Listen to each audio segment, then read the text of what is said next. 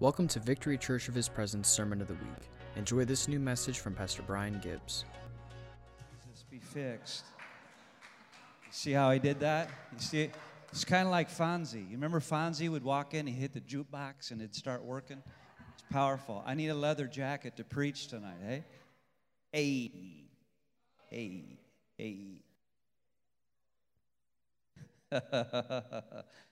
I'd like you to grab your Bible, and I'd like you to go to the book of Ezekiel.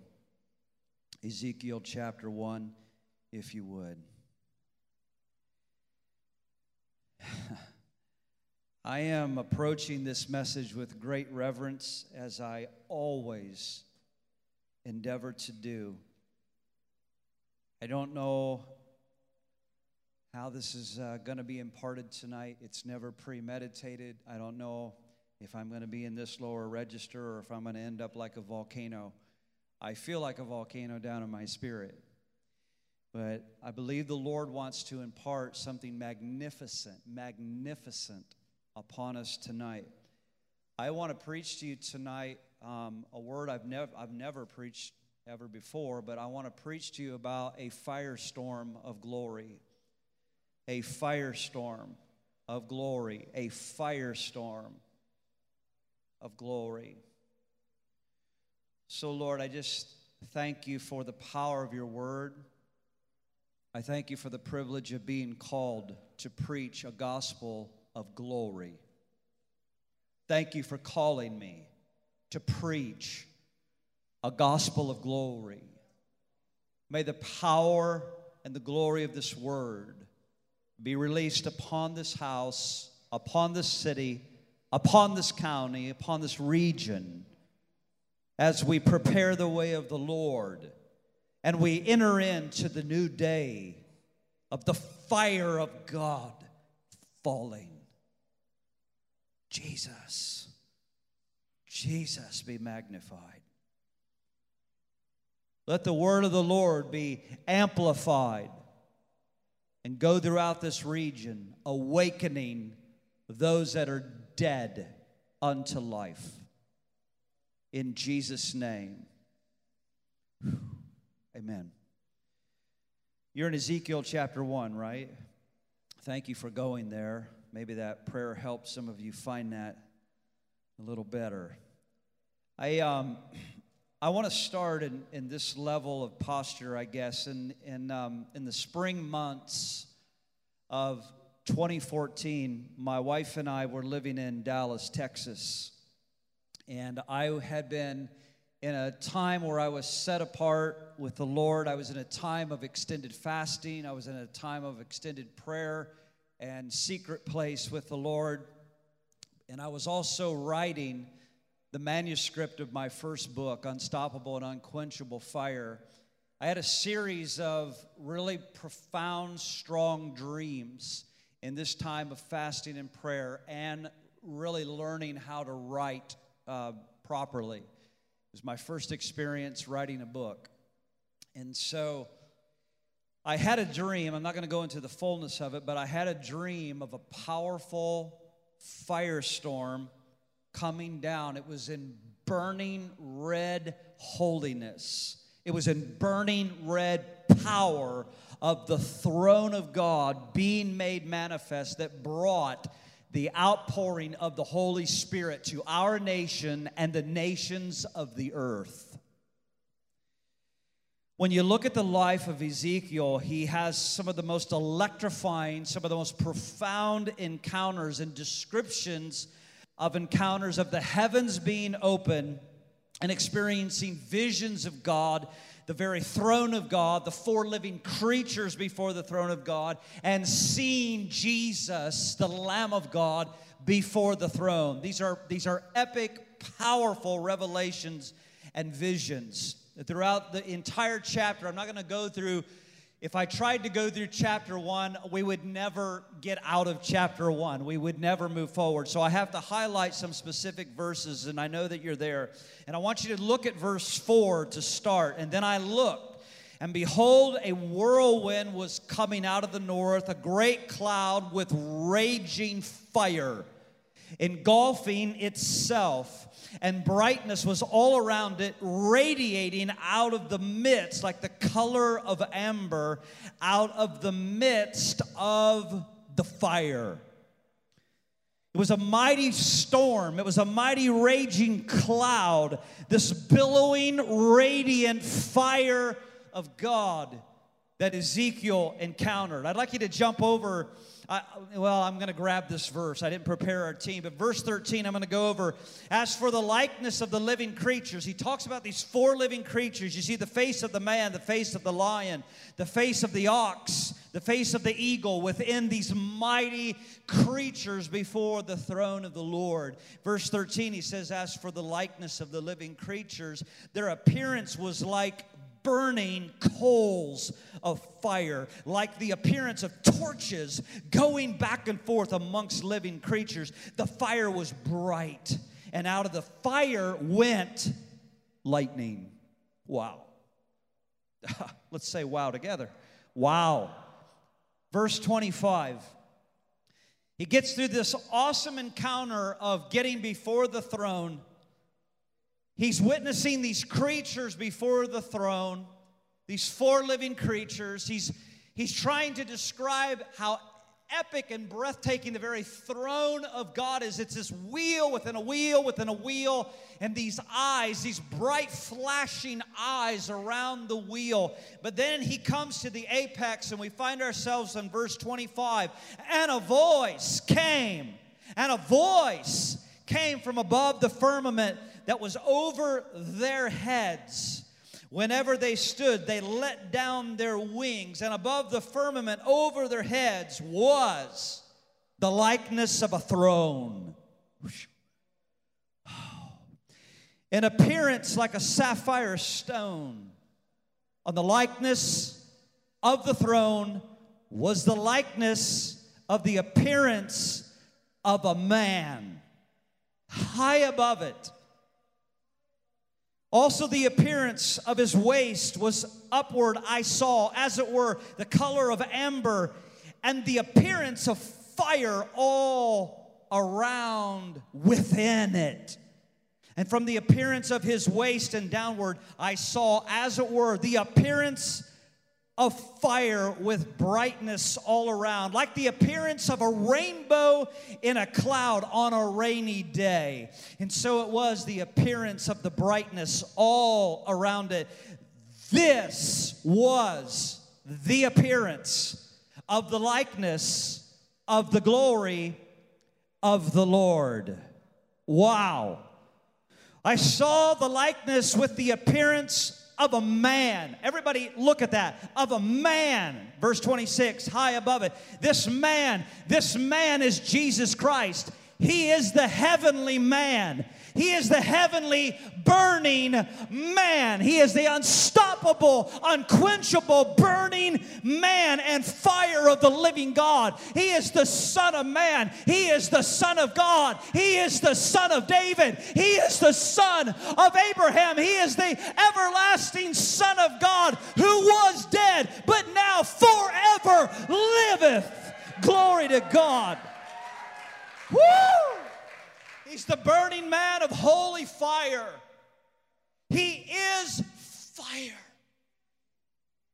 The one that we worship tonight, the one that when we access the throne of God and we stand in this place as family, that we have the privilege and the access to come before Him. He is the burning heavenly man.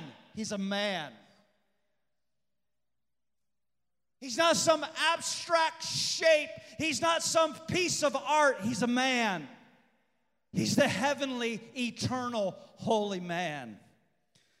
When Paul writes about this man in Philippians chapter 2 in verse 10 and 11, he says, at the name of Jesus, every knee should bow. Those that are in heaven, those that are in the earth, and those that are under the earth. That is literally the demonic realm. And that every tongue should confess that Jesus Christ is Lord, to the glory of God the Father.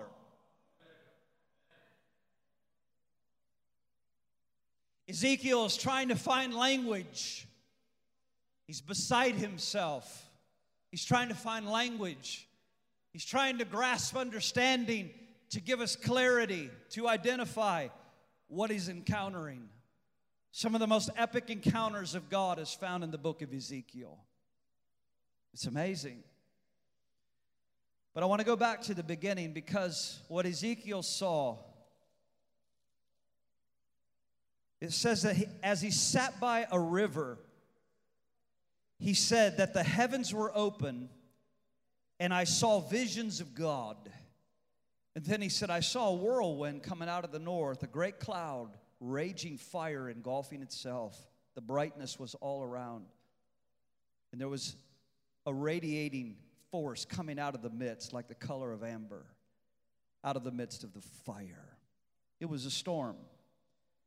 I want to talk to you tonight about a firestorm of glory.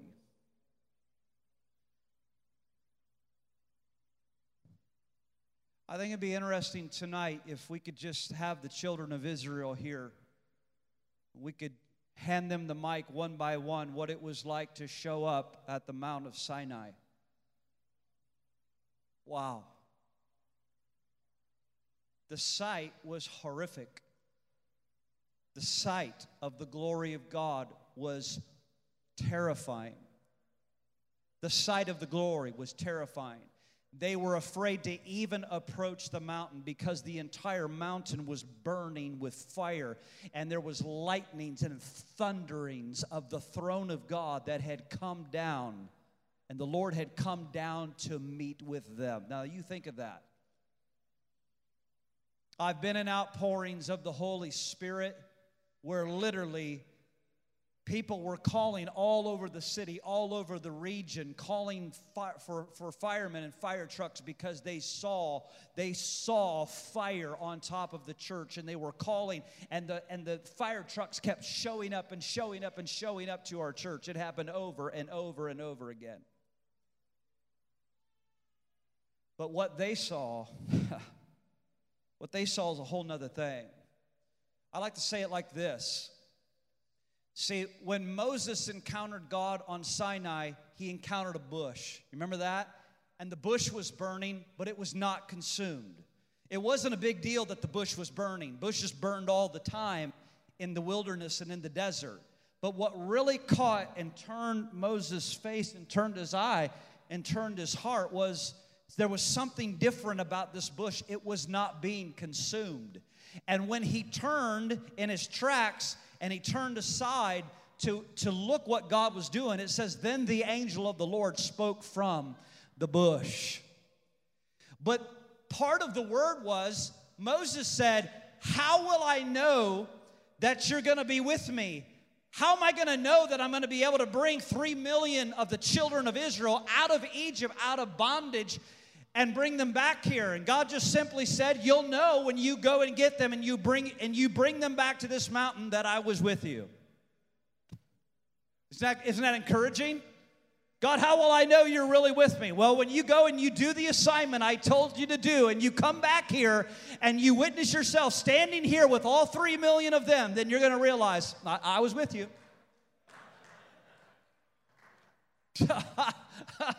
Thanks, Lord. But when Moses encountered God, the bush was on fire. When Moses came back to the mountain, the entire mountain was on fire. That's what Paul calls in the book of Galatians the ever-increasing power, the all-surpassing power of the glory of God. We're believing, we collectively, We've got some level of a vision of an outpouring, but it's nowhere close to what God is dreaming about. How many of you remember the scratch and sniff stickers? How many of you remember those? Me and my cousin Kurt used to run down to this little shop, and we would get these scratch and sniff stickers, and you could scratch those suckers and you could smell grapes. You'd scratch those suckers and they'd smell like strawberries or whatever. But it wasn't the real deal. You were just getting a little scent, but you weren't holding the substance. Can I preach? Sometimes we're getting great sense and we think, oh my gosh, no. Just hang on and keep pressing in. We're holding on for the real substance. In God's vision, in God's dream of an outpouring of the Holy Spirit. I want to talk for just a minute about a storm. See, Ezekiel saw the storm of fire approaching. I want to let that sit on your heart for a minute. He saw a storm of fire approaching. A storm is this. A storm, listen to these words. You look up a storm like I did, and it can be defined as this. A storm is a disturbance in the air above the earth in the atmosphere. I want you to hear these prophetic words tonight. It is a disturbance in the air above the earth's atmosphere. It is a manifestation of winds and unusual force or direction, often accompanied by rain or snow or hail or thunder or lightning or flying sand or dust or the heavy fall of rain or snow or hail or a violent outbreak of thunder and lightning. Hear those words again. A violent outbreak of thunder and lightning accompanied by strong winds. In the verb tense, it means, listen to this. A verb is a what? It's an action, right? Listen to this. In the verb tense, this is what a storm means. A storm means to attack or to rush upon or to capture a place. A storm means to rush upon or to capture a place. I'm preaching good news tonight. I'm preaching good news tonight. I'm talking about God showing up in a storm of His glory, in a storm of His fire, and capturing you, capturing us, capturing our wonder, not just capturing our attention, but capturing our very being, that we stand at attention and full throttle knowing, oh, God is here. God is here. God is here. And He comes in a storm of fire. It's what Ezekiel encountered. You have that happen, my dear brother, my dear sister, you'll never be the same. You'll never be the same. To rush upon, to capture a place, to deliver a violent attack of fire, as with artillery. Oh my. I see a firestorm. I see a firestorm. You hear me? I see a firestorm. And that firestorm is the revelation of the Lord Jesus Christ and His kingdom coming. And it is on the horizon of America. It is on the horizon of the nations. He is coming with His eternal burnings and His eyes of fire. I had a defining moment in my life. Some of you may remember the story, but I had a defining moment of my life in October of 1997. My wife and I had just been married 2 years. I got on a bus from Columbus, Ohio, at a church that we were pastoring at the time. I got on a bus. There was a number of buses that were pulling out from our church parking lot, and we were heading to Washington, D.C.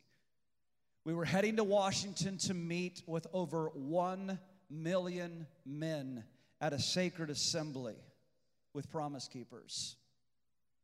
Recently, I was with my son, and about a month ago, Brent and I and Victoria and Josiah and some of our team here and Jane and others from the front and others from Sarasota House of Prayer, we were just there about a month ago.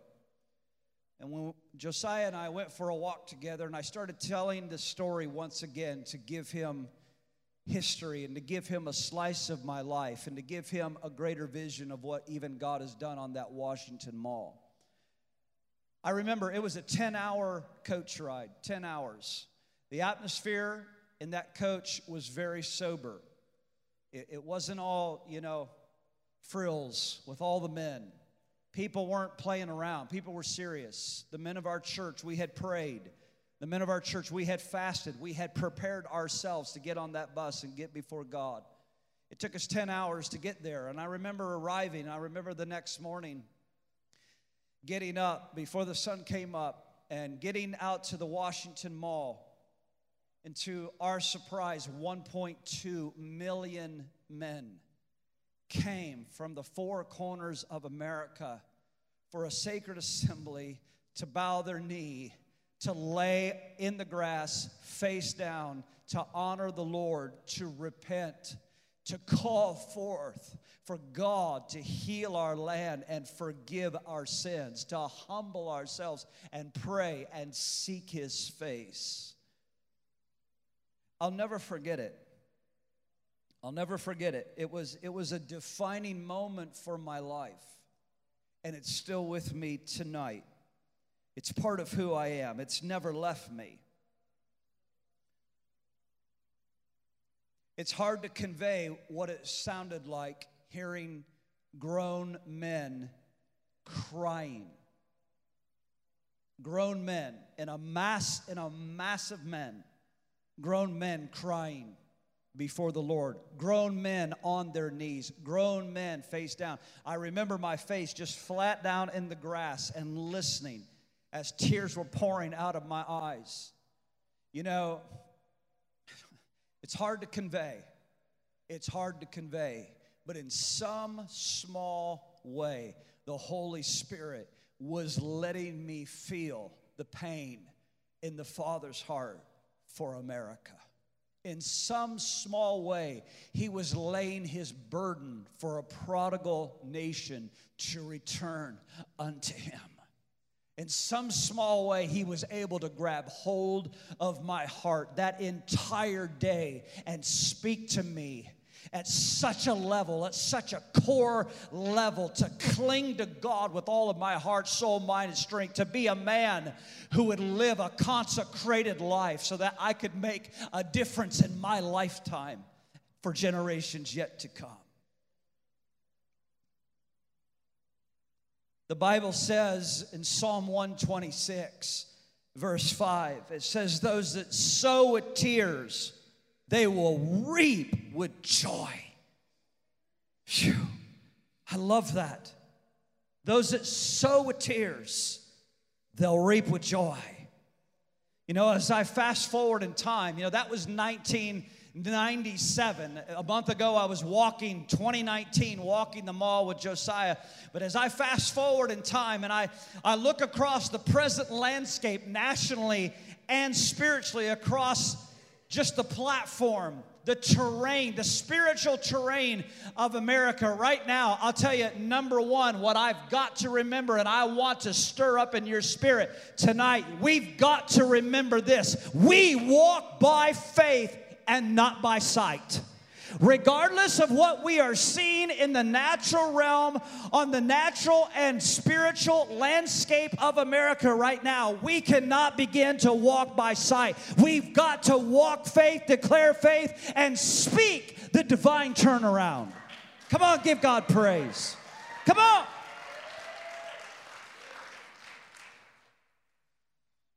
And also, regardless of our present circumstances, we have got to be a people who are anchored in hope.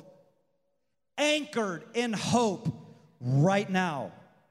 In the last several decades, the Holy Spirit has been moving in our nation and nations across the world. He's been reigniting the prayer movement. He's been awakening a slumbering and dead church. He's been awakening. God has been so patient. God has been in such long suffering, wooing us and courting us because we have been asleep. Are you okay?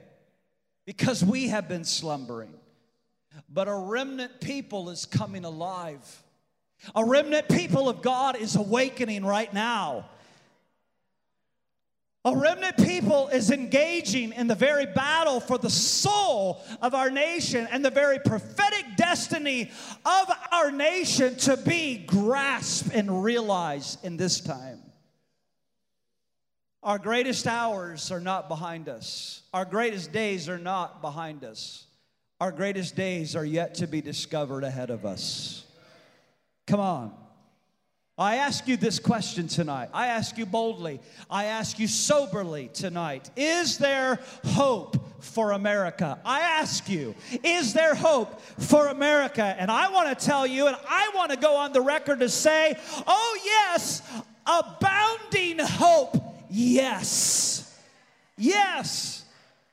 I believe that the move of God, the outpouring of the Spirit that we are going to come into, it's why you are born, it's why you are alive right now, is to enter in to the outpouring, the storm of fire that's going to come on America far beyond anything we've ever dreamed or imagined possible.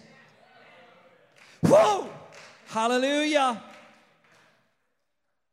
Our hope has to be anchored in the one who is forever constant. Oh, God, let us hear this tonight. See, folks, circumstances change. Seasons change. Politics change. Presidents change. But the burning, eternal Son of God, He is the same yesterday, today, and forever. And He doesn't change. He doesn't change. Victoria, I want you to come up here. I want you to stand here. Cody, come up here. Mark, come up here. They're thinking, oh, God, what is Brian doing? I want you to come up here. Come up here. Cody, I want you to just turn around. I want you to face that wall. Thank you. Victoria, come here. Everybody give a hand for Victoria. Right? Stay right there, Mark. So what I want you to do, go ahead and turn around and look at Victoria. Just take a good look at her. Right? Yeah, okay, all right. So go ahead and turn around, Cody, face the wall. I want you to cross your hands and yeah, there you go. Now, what I want you to do, I want you to just take all of your weight and go totally dead and just fall right into Victoria. Go ahead. No, you better not. Now you're rethinking it, aren't you? You're kind of rethinking it, right? Okay, Victoria, why don't you step out of the way and go ahead and sit down. Now I want you to take a good look at Mark. Yeah, take a good look at him. You feel good about, now I want you to go ahead and fall into his arms. Yeah, go ahead. Yeah. Thank you, guys. You know why? You know why this is important? Because faith is only as strong as the object of faith that you put your hope in. Come on. Your faith is only as good and as strong as the object of your faith. Are you hearing this? Your faith is only, and by the way, Victoria's name is Victoria Faith. But your faith is only as strong as the object that your faith is looking to. I'll tell you what, that should stir hope in you tonight. Who we have anchored our life and our hope in. Hallelujah. Our hope is not anchored in a church. Our hope is not anchored in some denomination or, denominational persuasion. Our hope is in the heavenly burning man. Come on. Come on. The scripture says this in Hebrews 11:1. Hebrews 11:1, it says, now faith is the substance, or it's the assurance of things that are hoped for. It's the evidence, or it's the conviction of things not seen. See, real faith is actually secured and anchored in the very object of that faith. Glory to God. Man, I pray that hits you like lightning tonight. I want you to write this down. See, biblical hope is not wishful thinking. Biblical hope is not wishful thinking.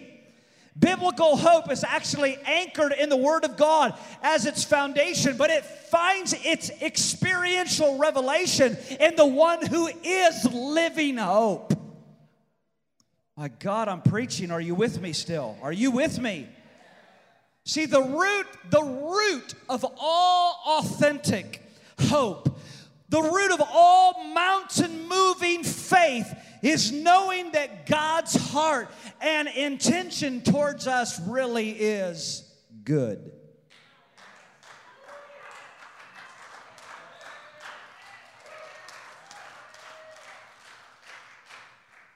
All mountain-moving faith, all authentic faith, all genuine faith is anchored in this revelation. You know, God is good.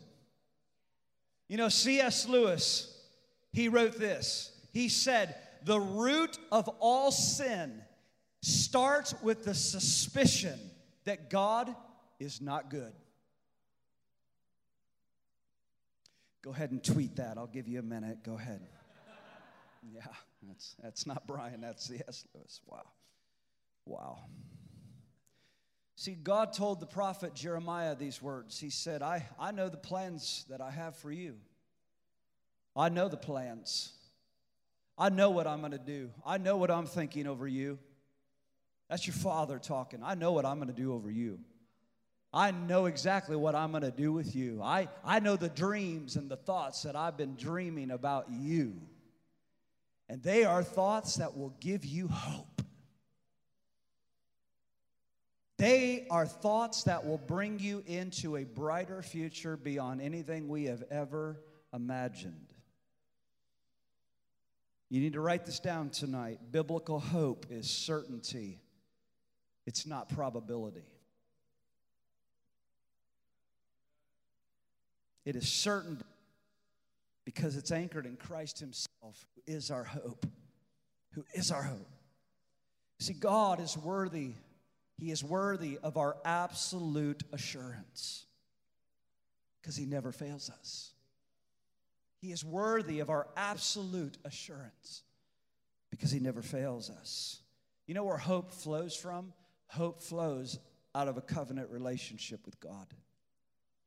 It flows out of a covenant relationship with God. That Christ is literally the centerpiece and the cornerstone of our hope. I've been amazed at the things that we have sang tonight that just put like the biggest amen and kiss on this message. In Matthew 12:21, it defines Jesus that his name, that in his name it says the nations will actually place their hope. I want to say it to you like this tonight. Jesus is the hope of the nations. In his name, the nations will place their hope. That means this. It means that Jesus is the hope of the nations. The burning man, the heavenly man, the Son of God, the Son of David, the Son of Abraham. He is the very hope and the cry of hope for salvation and rescuing for the nations. Glory to God. See, I believe America needs intercessors. They need believers. They need gatekeepers. They need messengers right now that are filled with hope.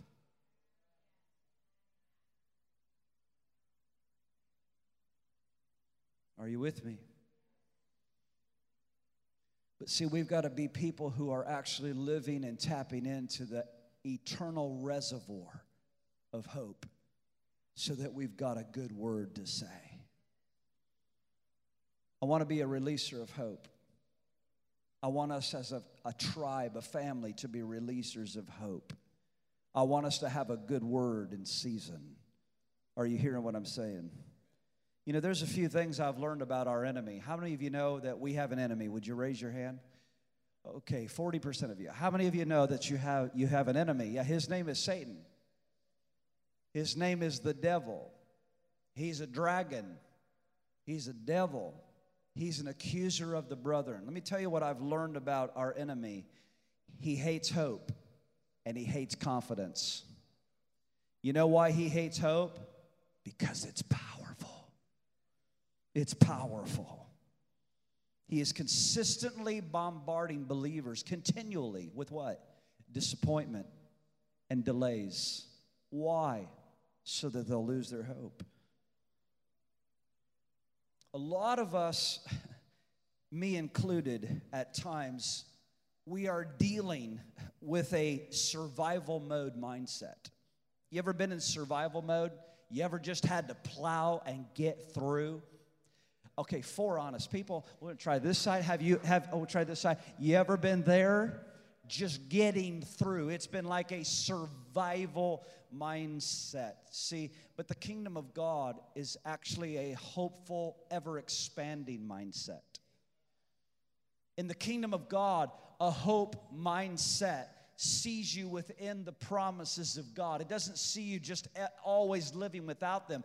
Hope brings you into that place of walking the walk of faith, the adventure of faith, so that you find yourself moving into the territory of what we call manifestation.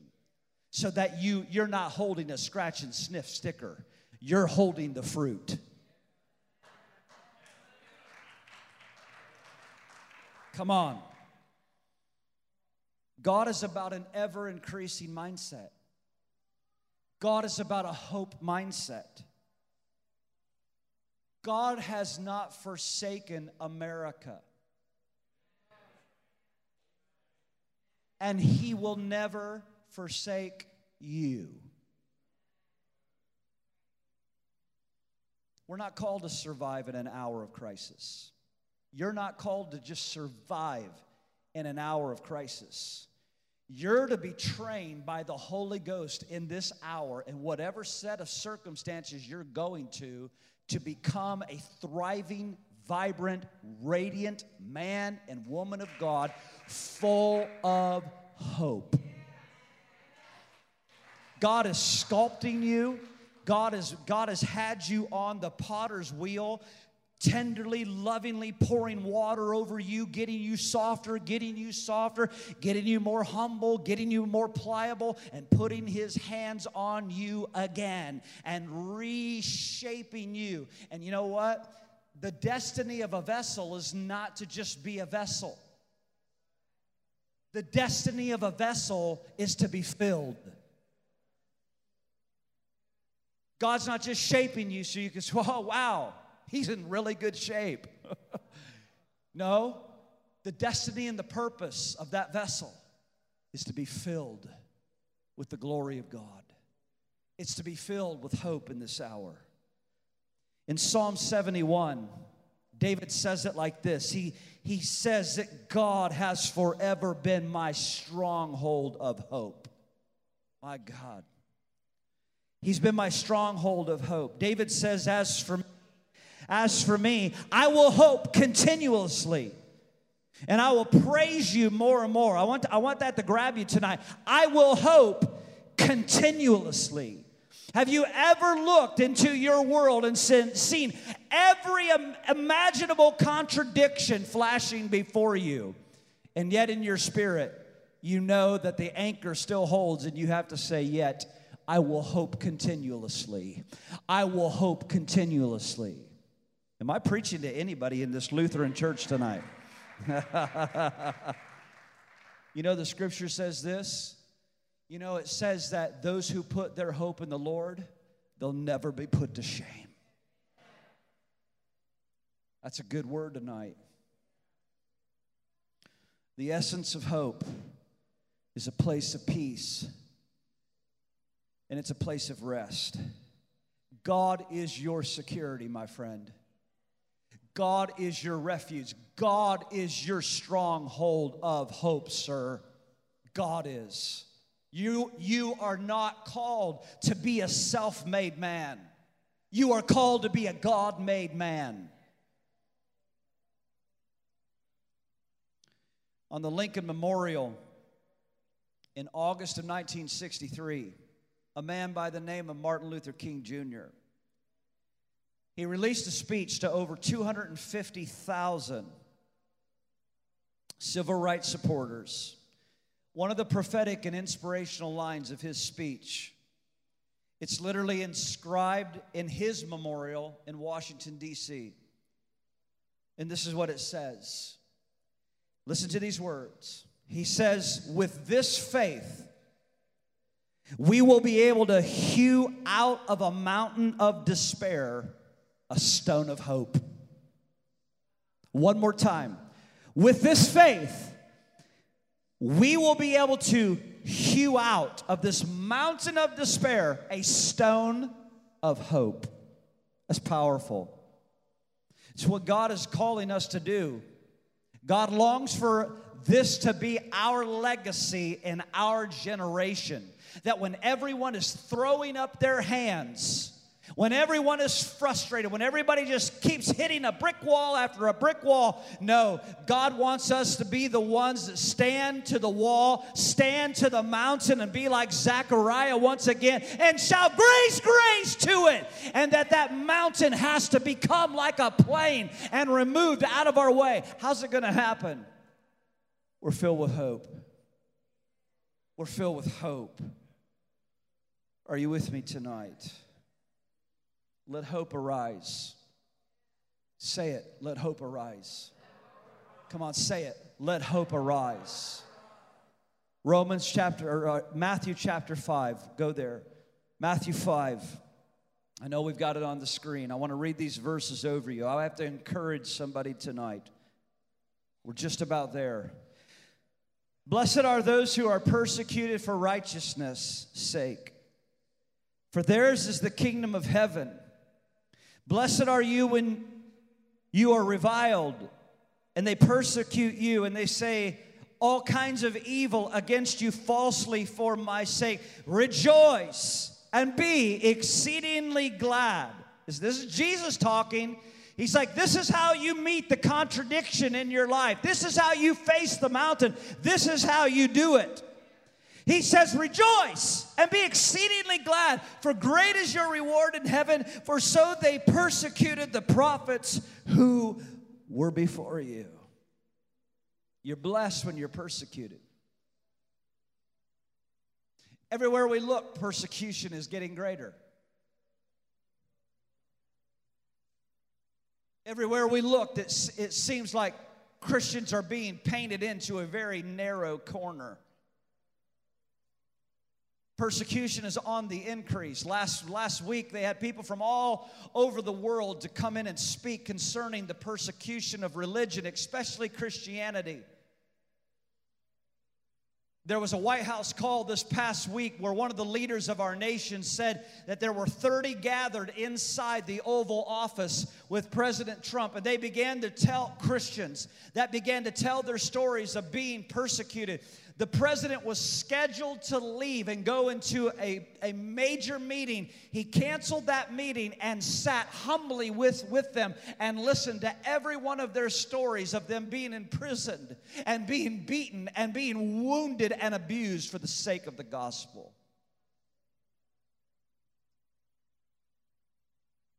But Jesus said, blessed are you when you're persecuted for my name's sake. See, I want to say tonight, the one who stands within the wheel, the burning man, the one who is continually ablaze in holiness, is watching our every move. He's watching our life. May God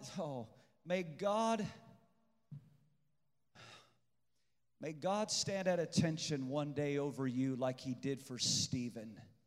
When Stephen looked up and he said, I see the Son of Man at the right hand of the glory of God. And he stood up over Stephen as he was being stoned there in Jerusalem. And as Saul was holding all of their coats and they were throwing those stones to take his life, Jesus stood up over him and ushered him in to the glory of God.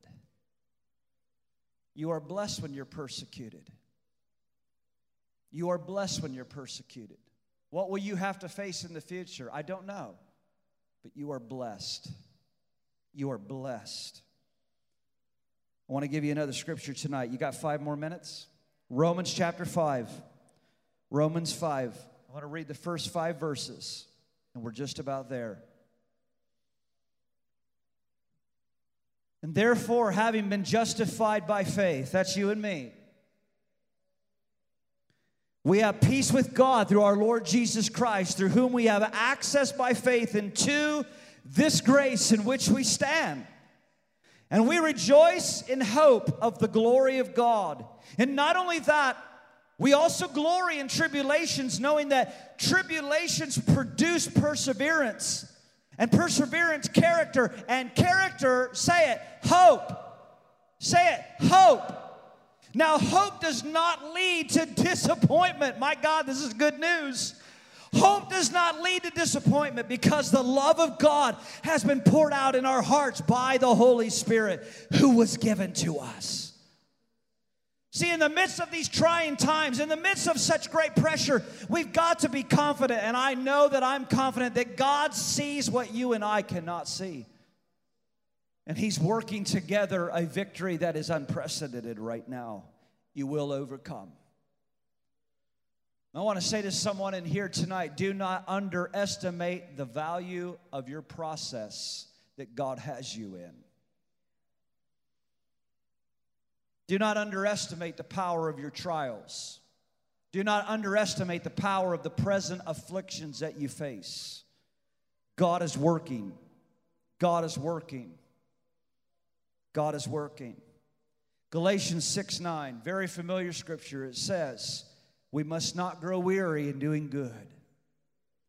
For in due season we shall reap if we do not lose heart.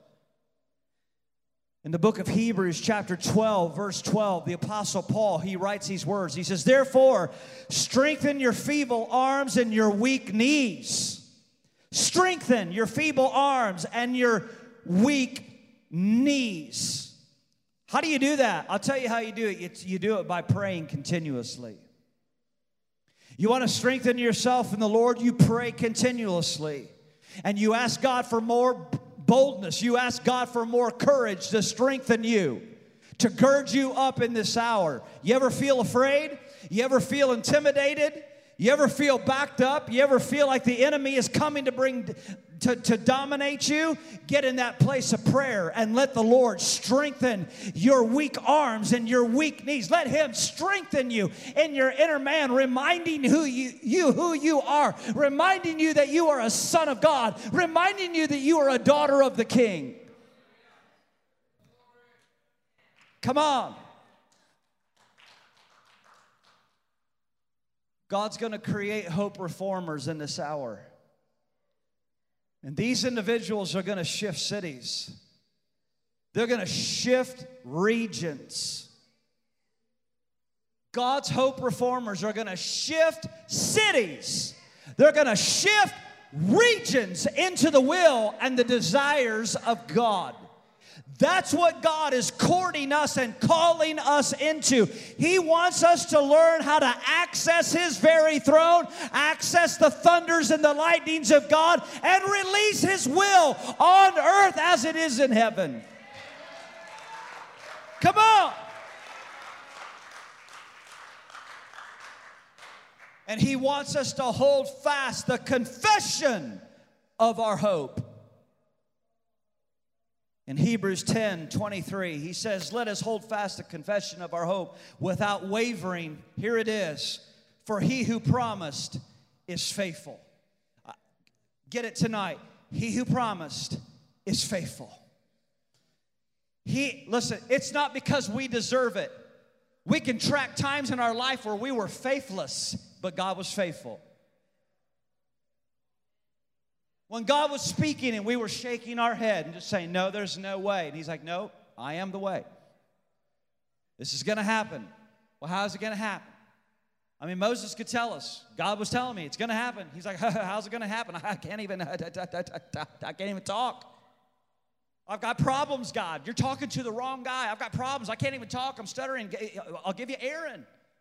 I'll help you out. I'll help you out in your weaknesses. I'll put people around you to do things you can't do. Are you hearing me? He says, don't lose your confession of hope. This is powerful. I'm telling you what, this is a secret to real strength. This is a secret to real strength. This isn't just some sermonette. This is a secret source of power for you. You cannot lose your confession of hope. What if God has saved His best wine for last?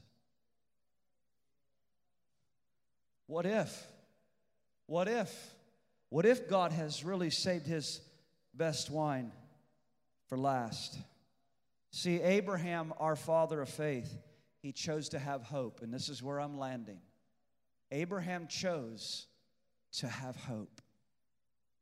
Some of you in here, you have to choose tonight to have hope. You can't let the enemy intimidate you anymore. You can't let the enemy intimidate you anymore. You can't let the enemy intimidate you anymore.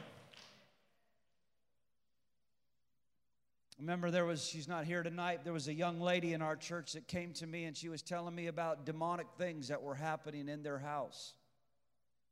She said, I don't know what to do, but I really want to deal with this. And I believe God wants me to deal with it. And I said, well, then let me give you the secrets. And I told her how they use the authority of the name of Jesus and the power of the blood of Jesus. And when that spirit shows up, what to do with it. And you know what? She went home and she did it. And guess what? It worked. It worked. And it'll work for you. And it'll keep working for you. See, Paul said in Philippians 2, we've read it already. The day's going to come, every knee's going to bow, every tongue confess that Jesus Christ is Lord to the glory of God the Father. Everything above the earth, on the earth, and underneath the earth, they're all going to bow down and declare He is the burning holy man. He's the eternal burning one of God, the Son of God. You've been given authority, my friend. You've been given authority. Romans chapter 4. I got to give this to you tonight.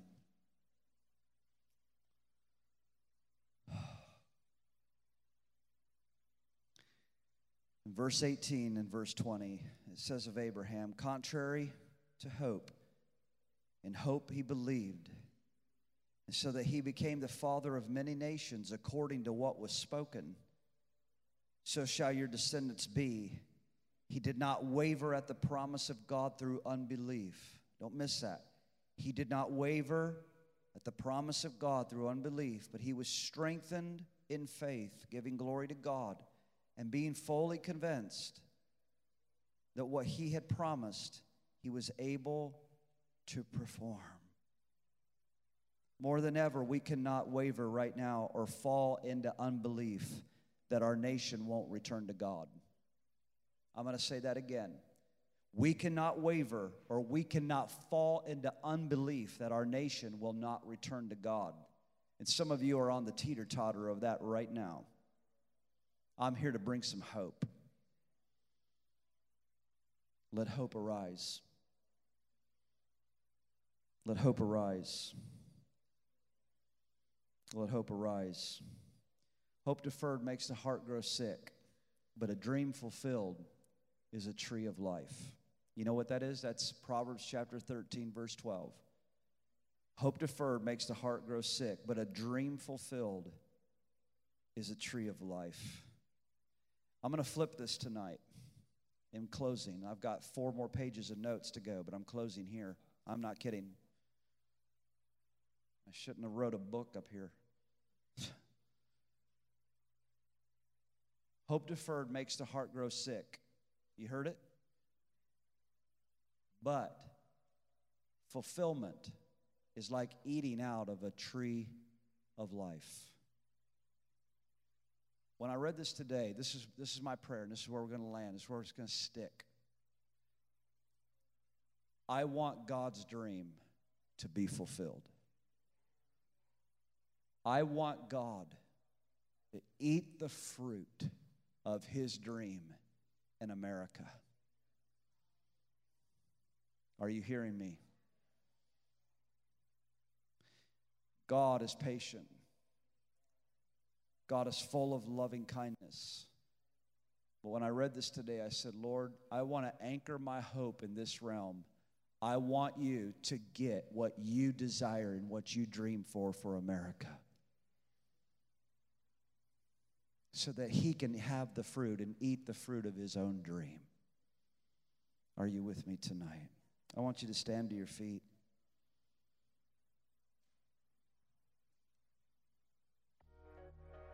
There are clouds of hope right now. Thank you for listening to Victory Church of His Presence Sermon of the Week. For more information, go to our website at victoryfla.com.